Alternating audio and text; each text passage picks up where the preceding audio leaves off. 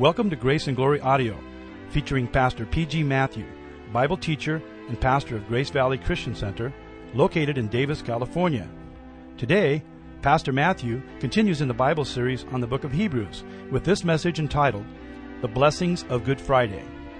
If you have your Bible with you, please turn to Hebrews 9. Now here is our Bible teacher, Pastor P.G. Matthew. Heavenly Father, help us this morning to understand why it is that the Bible is a bloody book. Millions and millions of animals and birds have been killed. And their death had a sacramental and symbolic significance. But it never was able to cleanse human conscience from its guilt. It never brought a person into fellowship with God. It kept people away from God's presence. But then we read about Good Friday and the death of another. Not an animal, but a human. But more than a human, God, man, very God and very man, who knew no sin, but he died. He was crucified. And the Father gave him up. And Jesus Christ gave himself up because he loved us. And this death is unique. And it is the death of Jesus Christ that opens the door to heaven. It is the death of Jesus Christ alone that cancels, expunges, obliterates our sin and its penalty. Oh, help us to rejoice in the blessings of Good Friday.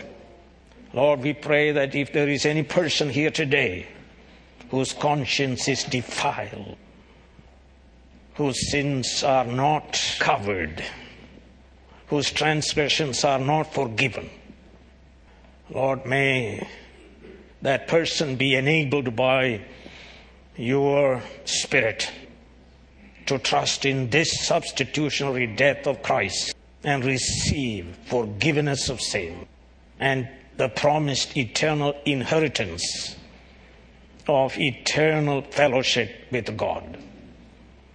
This alone is joy unspeakable and full of glory.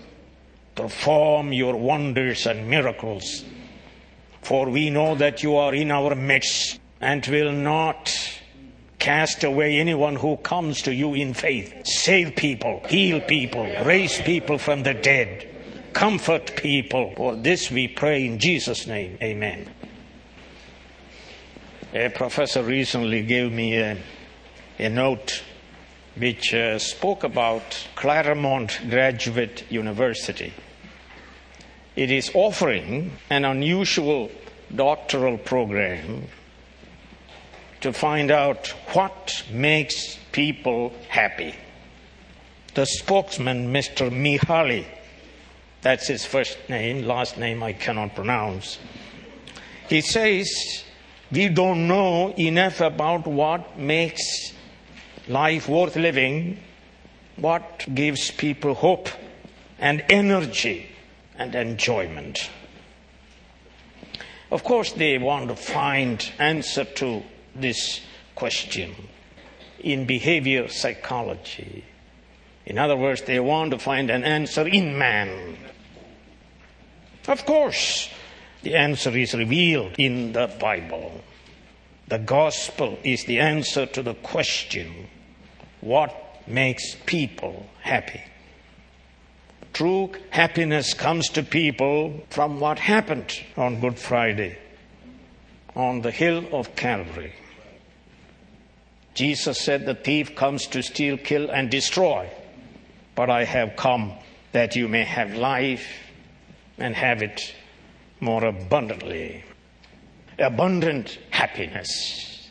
Jesus alone gives. God so loved the world, He gave His one and only Son. Jesus loved us, and He gave Himself for us in the death of the cross. Isaac, the one and only son of Abraham, did not have to die. He had a substitute, a ram caught in the thicket. Son of God died in our place. There was no substitute for Him. He died in our place and for our sins. He died that we may live forever in eternal happiness, that we may live forever with God.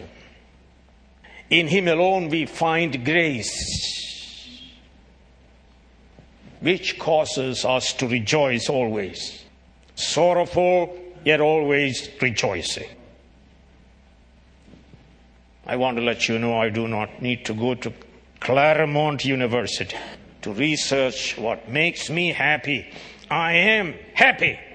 The cross of Christ makes me happy. What happened long ago on Good Friday makes us all happy. But this, our happiness, is on the basis of God's covenant, concerning which this chapter has much to say. So first let's look at covenant structure. We meet with this word covenant in chapter 7, verse 22. The Greek word is diatheke. And so you need to make a correction here in chapter 9, in verse 16 and 17, in case of a will.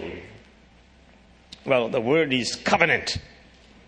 And they chose to use that word will in 16 and 17. But in the New American Standard Version, it will be covenant. So covenant is an important idea in this section. Covenant. When God enters into a covenant agreement with man, it is always based on grace. God takes the initiative. God imposes terms of covenant upon His creatures. And covenant establishes a loving relationship with people. That's why the heart of the covenant is, I'll be your God, you'll be my people. It is relational. And a covenant is for people's enjoyment. And this enjoyment is based on people's loving obedience to God, always. And a covenant violator must die. And a covenant is ratified always by death, bloodshed. And you see that in 15th chapter of Genesis, animals were cut into halves. They are put in such a way there is a pathway through these split animals. And both parties walk through the pathway, calling upon themselves the curse and death in case if anyone is found delinquent. And the great point you need to keep in mind when He established covenant with Abraham in Genesis 15, only one goes through that pathway. That was God Himself and not Abraham. It has great meaning. The idea is that man violates the covenant, man must die, but he's not going to die. God Himself will die in place of sinful man. God in Jesus Christ. So John Murray says, Professor Murray, the covenant is a sovereign dispensation of God's grace. It is grace bestowed and a relation established. So a covenant, an agreement, is divinely devised, administered, confirmed, and executed. And when we study Abrahamic covenant in chapters 12, 15, and 17 of Genesis, which is the basis of both the Mosaic covenant and the new covenant of which Jeremiah spoke, we notice the following features. Certain promises are given. In essence, I'll be your God and you'll be my people. It is characterized by divine monergism. That is, God works. And God alone works. God himself executes the covenant for the enjoyment of his obedient people. And the covenant is characterized by perpetuity. It is an everlasting covenant. And God himself confirms it to Abraham by a self-maledictory covenant ratifying procedure. In other words, God pronounces a curse upon himself if he does not perform the covenant for the blessing of his people. A covenant deals with salvation of a people who are chosen by God, those who are obedient to enjoy the blessings of the covenant, which essentially is a loving relationship with God. And therefore it is impossible to enjoy a relationship with God without love. And love is keeping his commandments. And a covenant is ratified by death of animals, representing God and people, the two parties to the agreement. The animals are killed and blood is shed to ratify a covenant. The idea is the party who violates the covenant must die. But one party is God, and God cannot lie, and God cannot die. God is almighty. God is good. Therefore, he will not violate his covenant. It is man who violated the covenant, therefore, man must die. Abraham must die, Moses must die, Israelites must die, who were party to the Mosaic covenant. We all must die. Die, die, die, death, blood. Rivers of blood. It is full of blood when you open the Bible. And you begin to ask question, why is it so? Because we violated the covenant. We violated God's covenant because we are born sinners and practice sins daily. And we are morally crippled. There is a moral inability in fallen man.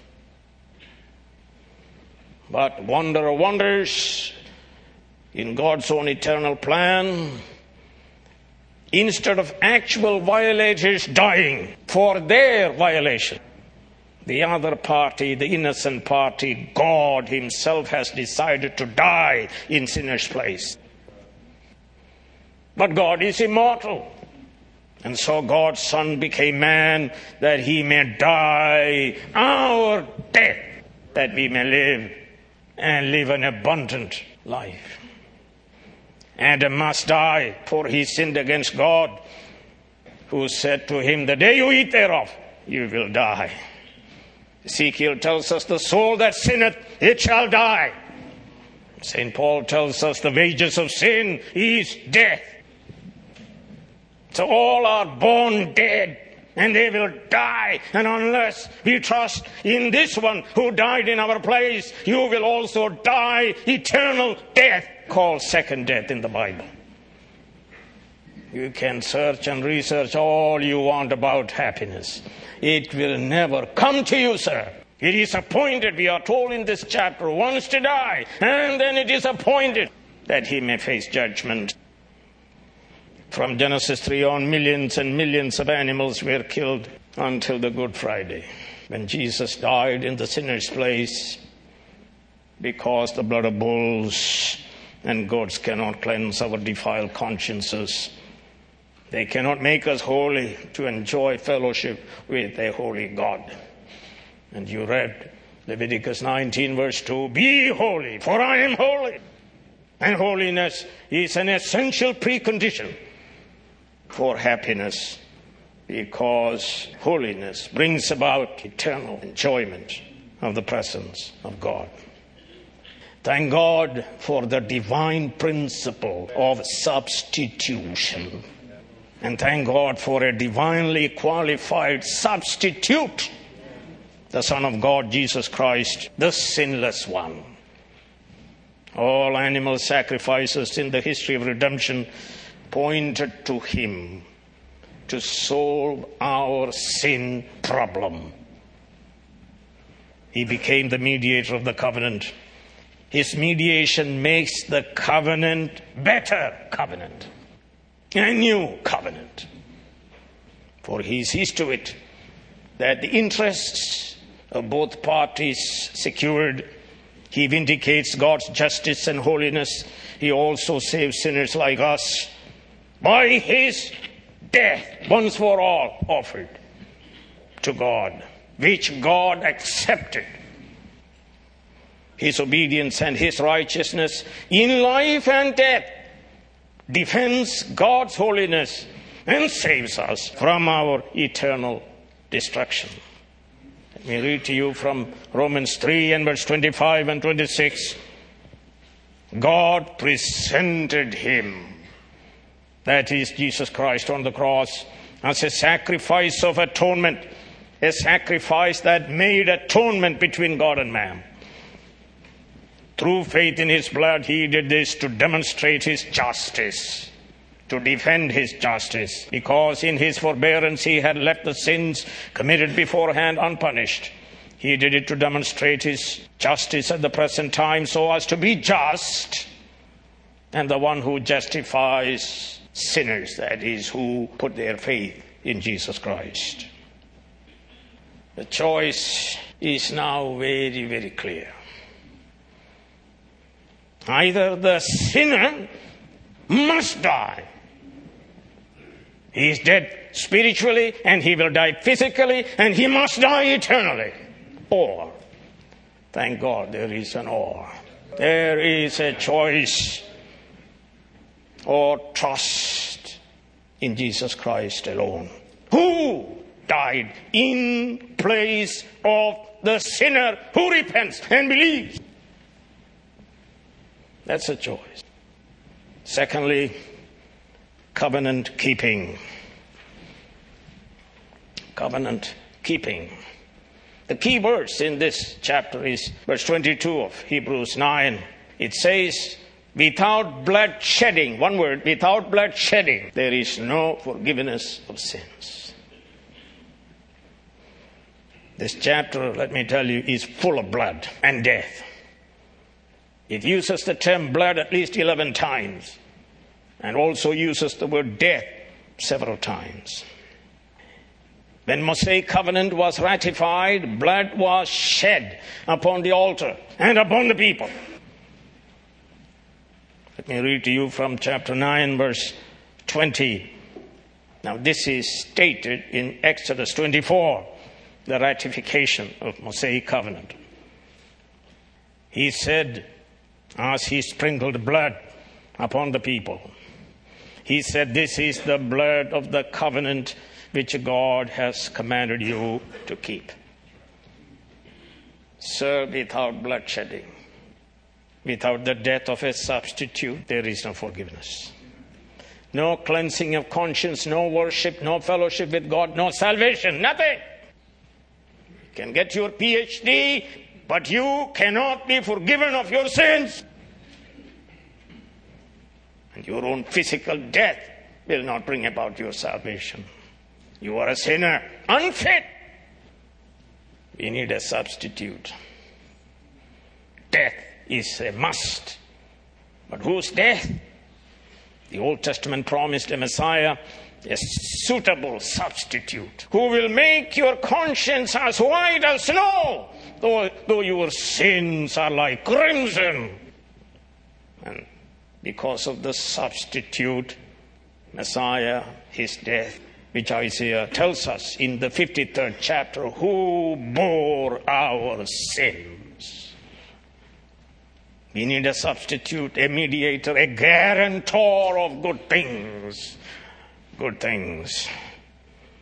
And so we have a guarantor, the Son of God, Jesus Christ. His mission was to bring many sons from shame to glory, from death to life. And so we read in chapter 2, since the children have flesh and blood, the Messiah too shared in their humanity, so that by his death he might destroy the devil and liberate us from slavery to sin and death. He became mediator of the new covenant. On Good Friday he died. God, man died. The Holy Jesus died as our substitute, making atonement for our sin.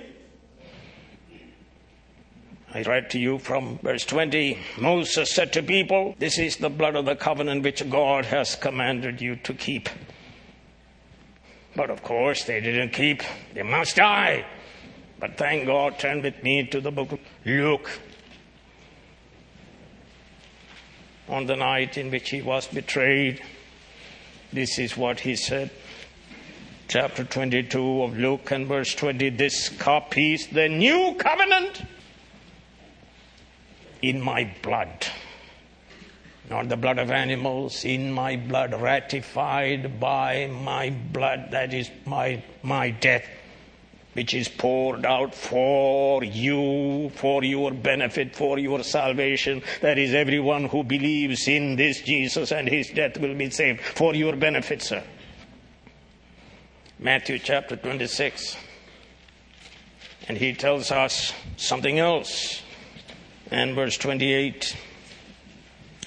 And we read, this is my blood of the covenant which is poured out for many, for the forgiveness of sins.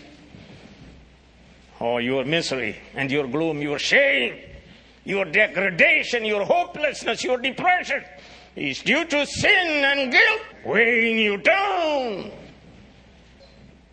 And so Jesus said, this is my blood of the covenant which is poured out for many. For what? For the forgiveness of sins. And St. Paul reflects on this and says, this cup is the new covenant in my blood. So, glory be to God. Praise be to God. A substitute died. A fit substitute died. God, man died. St. Paul uses a bold expression in Acts 20 and verse 28. And there we read, keep watch over yourselves and all the flock which the Holy Spirit has made you overseers. Be shepherds of the church of God, which he, God, bought with his own blood. Now you understand, only one went through the split carcasses. God, not Abraham. God sheds his own blood in the death of Jesus Christ. The church is bought with God's blood. We violated God's law. We must die. And yet not we who died. God died. God shed his blood. God's Son Jesus died in our place for our benefit, for our salvation, for our everlasting joy and happiness, sir. You think happiness is eating and drinking and hugging gold and having sex and fornication, looking at pornography and downloading children's pornography. That's not what happiness is. It is the happiness of the degenerate. The church is bought with God's blood. Christ Jesus died, his blood is shed. Sinners now can be saved. That's the gospel, that's the good news. Their consciences made clean forever. They can now draw near to God. They can now worship God forever in eternal joy because a death has occurred. Not the death of animals and birds, but the death of God's Son on Good Friday. On Calvary's Hill, he died. Turn to chapter 9, verse 15 of Hebrews. There we read, and I will speak from this verse. And verse 24 and 26 in detail. For this reason Christ is mediator of a new covenant, that those who are called may receive the promised eternal inheritance, now that he has died. That's the basis. A death has occurred which the covenant demanded. Now look at chapter 9, verse 26. But now he has appeared once for all at the end of the ages to do away with sin by the sacrifice of himself. And turn to chapter 13 and verse 12. And so Jesus also suffered outside the city gate to make the people holy through his own blood. We are made holy, acceptable to God, to have fellowship with God. Everyone who trusts in the death of Jesus Christ is holy.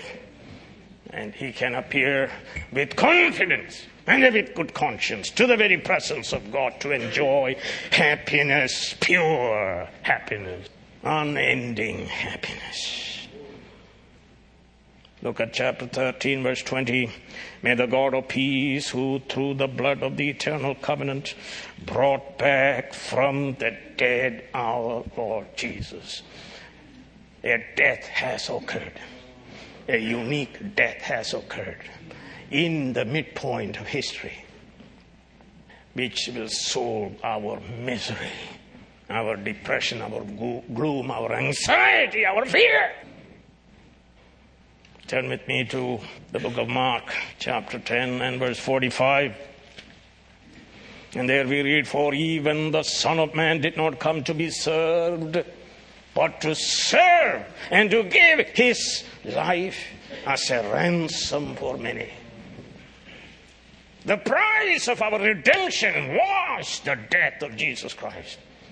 And he paid that price on Good Friday, on Calvary's Hill, in the midpoint of time, that you may live, that you may be happy and blessed. And it was not optional. It was necessary, demanded by God in his covenant. And so Jesus consciously, self-consciously makes this statement in chapter 24 of Luke, verse 26, did not the Christ have to suffer these things and then enter his glory? Must! Divinely determined in the covenant of redemption, Christ, Son of God, agreed with the Father that he would do it. Must die. And you ask, what is it? Then you discover he died in your place. In your place. You were the Barabbases waiting for the moment of execution. But Jesus died in his place, for therefore the Barabbas was let go. You are free! And he was physically let go. And we are. Everyone who trusts in Jesus Christ, God lets us live. Physically and spiritually and everlastingly in eternal happiness. Turn to Philippians chapter 2, where you read, Christ became obedient unto death, because death was necessary. God became man and Jesus became obedient in life and in death. Turn to Romans 8 and verse 34. This is speaking in reference to those who trusted in him. Look at verse 34 and memorize it. Who is he that condemns? Who is he that condemns? He is challenging all creation in the whole world, including the devil and the demons. Who is he that condemns? You cannot condemn. Nobody can condemn. The devil is the accuser of the brethren, but he cannot condemn. Understand it. Nobody can condemn you. Who is he that condemns? And what's the answer? Christ Jesus, who died. He died the necessary death. Christ Jesus, who died. More than that, who was raised to life. He lives, and he lives forever. On the right hand of God, and what is he doing? He is interceding for us, and we'll talk more about it. Sir, a death has occurred. Blood is shed, and we are sprinkled clean. As Moses sprinkled the blood upon the Israelites when he ratified the Mosaic covenant. But now a new covenant is established.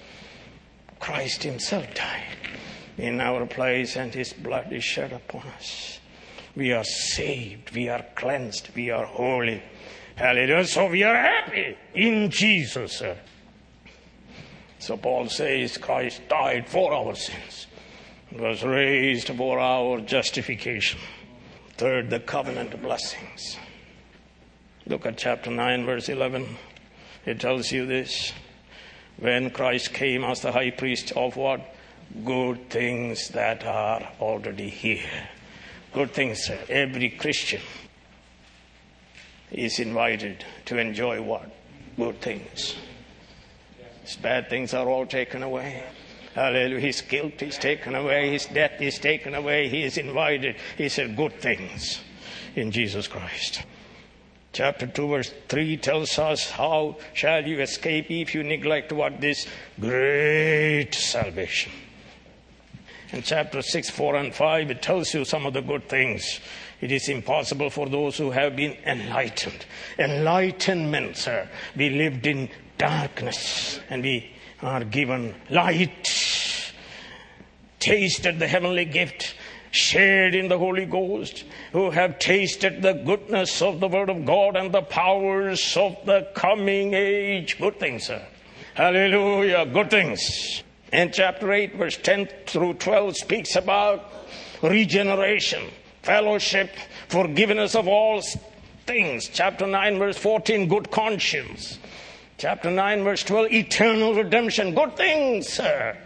Jesus Christ brought good things when he came down from heaven. Good things for you, for which you don't have to work. Everyone is invited to feast. Come and feast. Now take a look at chapter 9, verse 15. For this reason, Christ is the mediator of a new covenant, that those who are called. I'll say a few words about called. Now, if you are not called, you have no part in it. Those who are called. And who are the called? And who calls? God calls. And you can be here, you can listen to my voice, and then all of a sudden, one person knows in his heart the tug of the Holy Ghost. He is called. God calls him, sir. And when God calls, called effectual calling. When God calls, what happens, sir? You come, sir. You come. You come. You come weeping. You come believing. You come running. You come to feast. And God is calling. In other words, they are the elect. They are the chosen ones. And let me tell you, salvation is limited to those who are called. Those who are called. Turn with me to the book of Romans. Let me read to you from chapter 8, 29 and 30. For those God foreknew, you can say those God foreloved. Loved before. Loved before when, sir? In all eternity. From all eternity. God loved us. He also predestined. We are going to heaven, and that destination is all determined by God himself, predestined to be conformed in the likeness of his Son, that he might be the firstborn among many brothers. And those he predestined, he also what? Called. Did they come? Oh yes, they did, and they do. Those he called, he also justified. Those he justified, he also glorified. Hallelujah. Chapter 3, verse 1 addresses us as sharers of heavenly calling. That is, this calling is from heaven and to heaven. Hallelujah. Not to hell, sir. Not 6 to 6 feet under either. Called from heaven and to heaven. And thank God it is not even limited to Israel. You are called black and white. All the families of the earth be blessed. Let me tell you, you may ask, how do I know that I'm called? Let me give you an answer, very simple answer. And what's the answer? If you repent and believe on the Lord Jesus Christ, you are called. You are chosen. Hallelujah. It doesn't matter who is looking at me. You don't care. You feel that pull of the Holy Ghost in your soul. And you come. You come to the feast. And you bring nothing. Salvation is by grace, through faith. And you come and feast. Clothed in the perfect righteousness of Christ. Hallelujah. Oh, He is bringing many sons to God, many sons to glory, from death to life, from shame to glory. He is calling. Hallelujah. And what is your excuse? And they said, I bought real estate. Remember that? I bought oxen. And somebody said, I got married. I don't worry about your feast. Shall we rise? And I will speak more this evening. Shall we rise? You have an excuse? Are you going to go to graduate school to do research to find out what makes people happy? The man said, we know what makes them miserable, but we don't know what makes them happy. You fool, why don't you understand that God sent His Son from heaven into this miserable, fallen world to tell us good news? And you can find your solution in behavior psychology or in philosophy or in anything else, but it will deceive you. It will deceive you. But here is salvation based on the death of Jesus Christ. He died not for His sin, for His guilt. No, He died for your sin, for your guilt. You know, hypocrisy and pretensions. People pretend to be happy. They smile. They say things and all that. Oh no.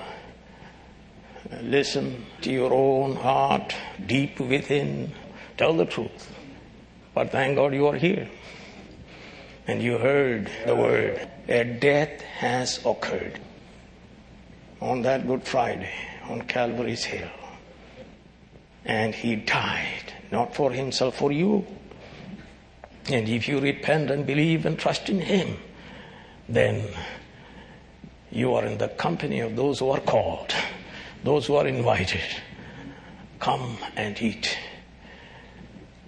I listen to myself. I'm a miserable person. I'm a sinner under the wrath of God. I violate the covenant and I must die. But I heard the good news that someone else, Son of God, died in my place, and I believe in Him. Save me, Lord Jesus. And He will come to have fellowship with you. That's what happiness is. Heavenly Father, we pray that You solve our misery problem, our anxiety problem, our worry problem, our guilt problem, our unhappiness, our mood changes. Lord, help us to turn away from the things of this world to make us happy. A death has occurred. A death of the Son of God. God shed His blood for us miserable sinners. Lord, we confess that we are guilty. We are under the wrath of God. But someone else suffered God's wrath in our place, and we are free. We are free. Free to serve the Lord in joy. Hallelujah. Save your people. Heal your people. Strengthen your people. This we pray in Jesus' name. Amen. You've been listening to Grace and Glory audio of this sermon, The Blessings of Good Friday. Come back soon for more transforming Bible teaching from Pastor P.G. Matthew.